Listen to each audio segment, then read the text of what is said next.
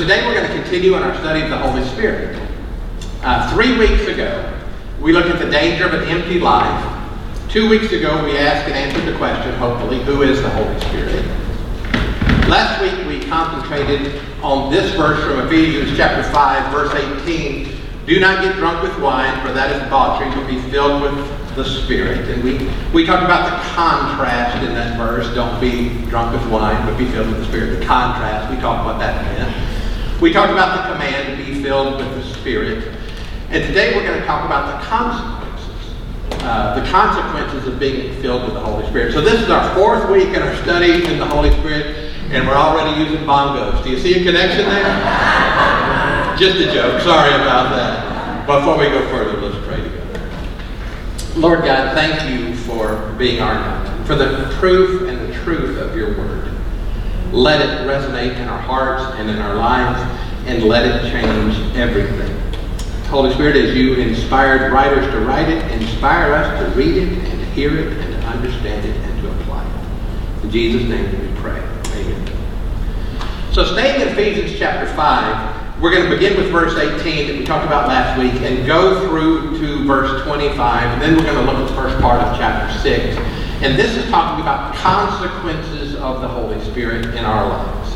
Consequences of the Holy Spirit among us. Do not get drunk with wine, for that is debauchery, but be filled with the Spirit.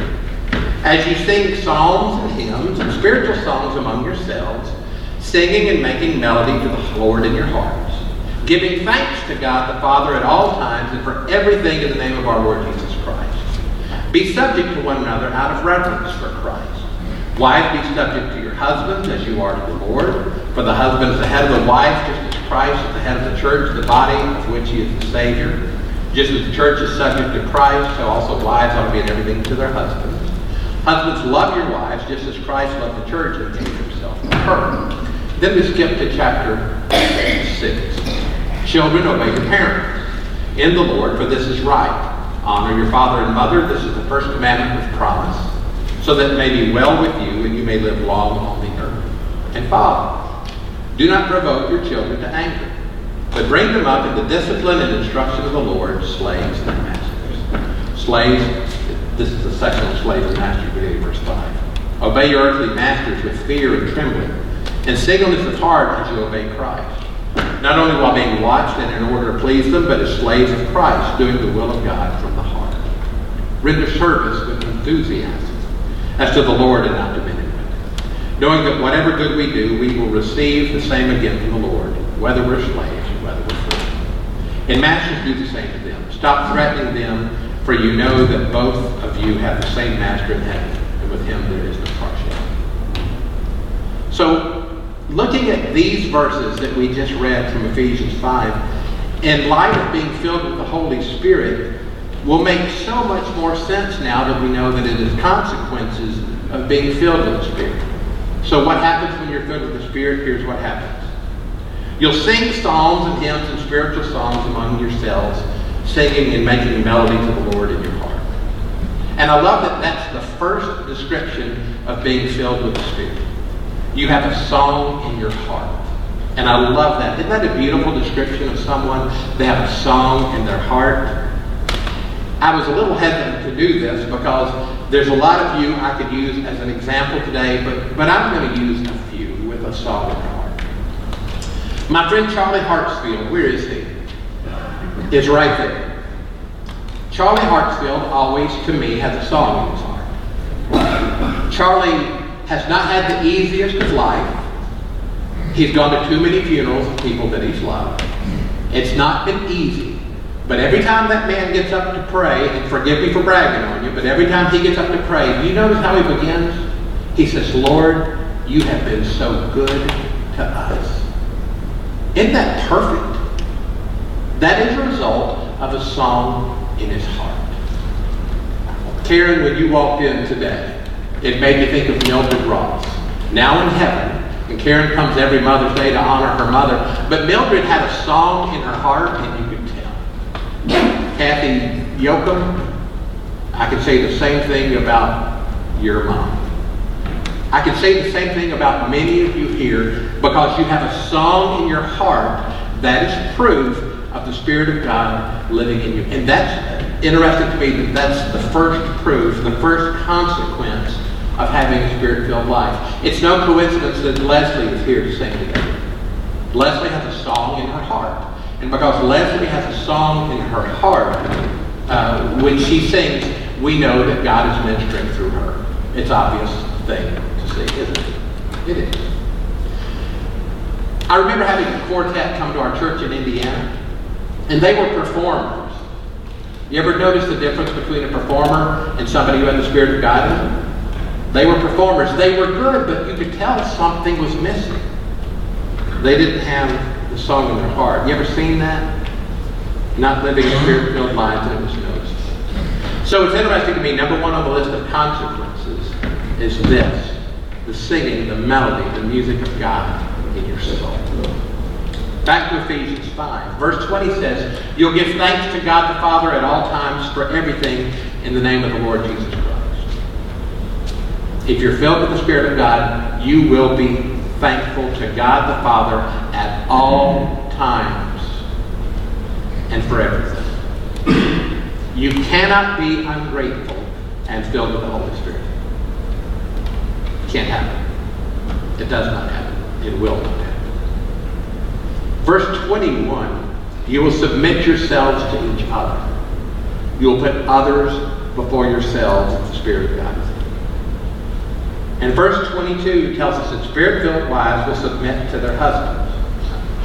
I might be the only preacher foolish enough on Mother's Day to preach from Ephesians chapter 5, verse 22. And that's been controversial forever, hasn't it? Let me tell you something about 35 years of marriage. Maybe I better not. Anyway, when you read that about wives submitting to husbands, you think, what is this talking about? Until you go back and see that as a result of Spirit-filled lives, we submit to one another. And when what that means is, what I want for my wife is what God wants for my wife, wouldn't she be all for that?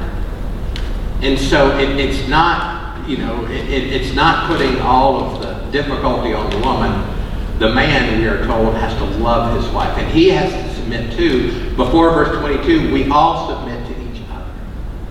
And so as a result of the Spirit-filled life, we're submitting and we're getting along. And one of the interesting things when you start to talk about the Holy Spirit is some people think about how divisive that has been in churches. What happens, it is divisive when we do not understand, when we do not have a biblical perspective on it, and when we are not submitting to one another and following what God wants to do, and we're trying to find some lesser things and puffing them up. You've noticed so far no lesser things are on this list. So far we're looking at the song and the heart in a submission to one another, and now it's impacting the families. Verse 25, Spirit-filled husbands will love their wives. Verse 1 of chapter 6, Spirit-filled children will obey their parents. Spirit-filled fathers will not provoke their children. As fun as that is, we can't do it in verse 4 of chapter 6. Spirit-filled servants are going to be obedient in chapter 6. Spirit-filled masters will treat their servants right, which might even imply the Bible isn't condoning slavery. And treating them right, it means they're going to let them go. They're going to make them their equal and even submit to them. Something we need to notice here. All of this Spirit-filled living never produces anything ecstatic at all.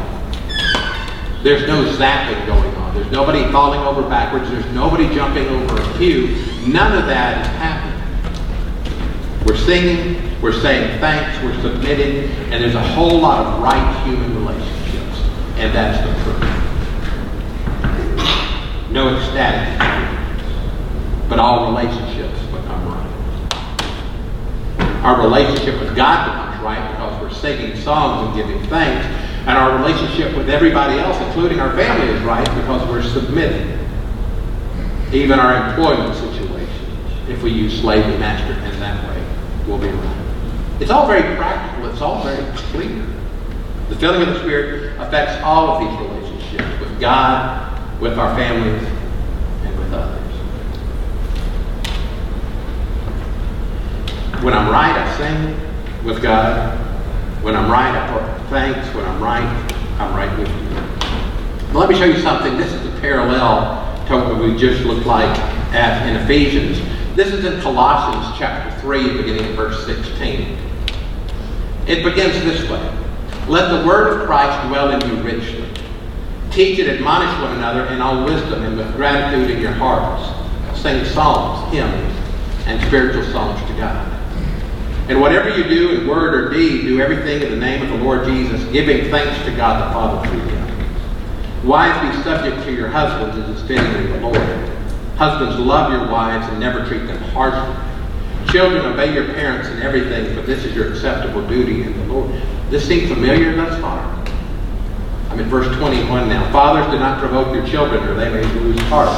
Number 22, slaves, obey your earthly masters in everything, not only while being watched in order to please them, but wholeheartedly, fearing the Lord. We're going through the same routine again. The same sequence. You've got it all right here. You've got the singing, the saying thanks, the submissiveness, and the wives, the husbands, the children, the father, the servant, and the master is in Colossians chapter 4, verse 1. Just in that chapter, verse 1. Masters, treat your slaves justly and fairly, for you know you also have a master in heaven. These sections are identical. Now, what produces this in Ephesians 5? In Ephesians 5, it's the filling of the Spirit. What produces it here? Look at verse 16. Let the word of Christ dwell in you richly. Teach and admonish one another in all wisdom with gratitude in your heart. Sing psalms, hymns, spiritual songs to God. So here, being filled with the Spirit is the same as letting what? As letting the word of Christ dwell in you richly. It's the same thing. It's got to be the same thing because it produces the same results, doesn't it? When you look at results, you look at the exact same results from Ephesians 5 saying be filled with the Spirit, and now in Colossians 3 telling us to let the word of Christ dwell in us richly.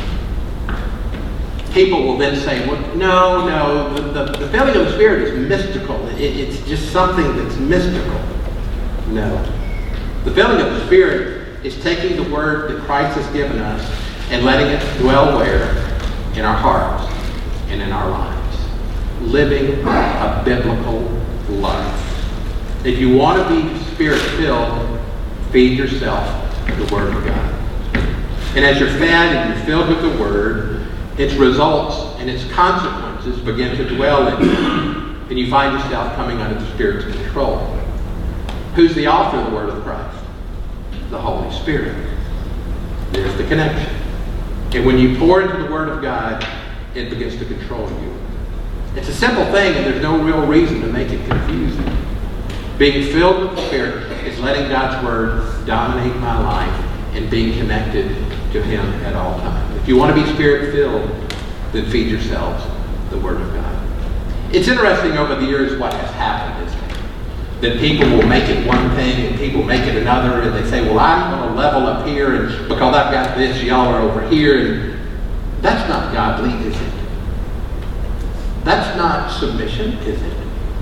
It's the furthest thing from it. Being filled with the Spirit is something that brings us together, and it doesn't tear it apart. And if you've seen it tear people apart, they're misapplying it, and they don't understand it. And we need to understand it. Let the word of Christ dwell in you richly. Let's pray to God.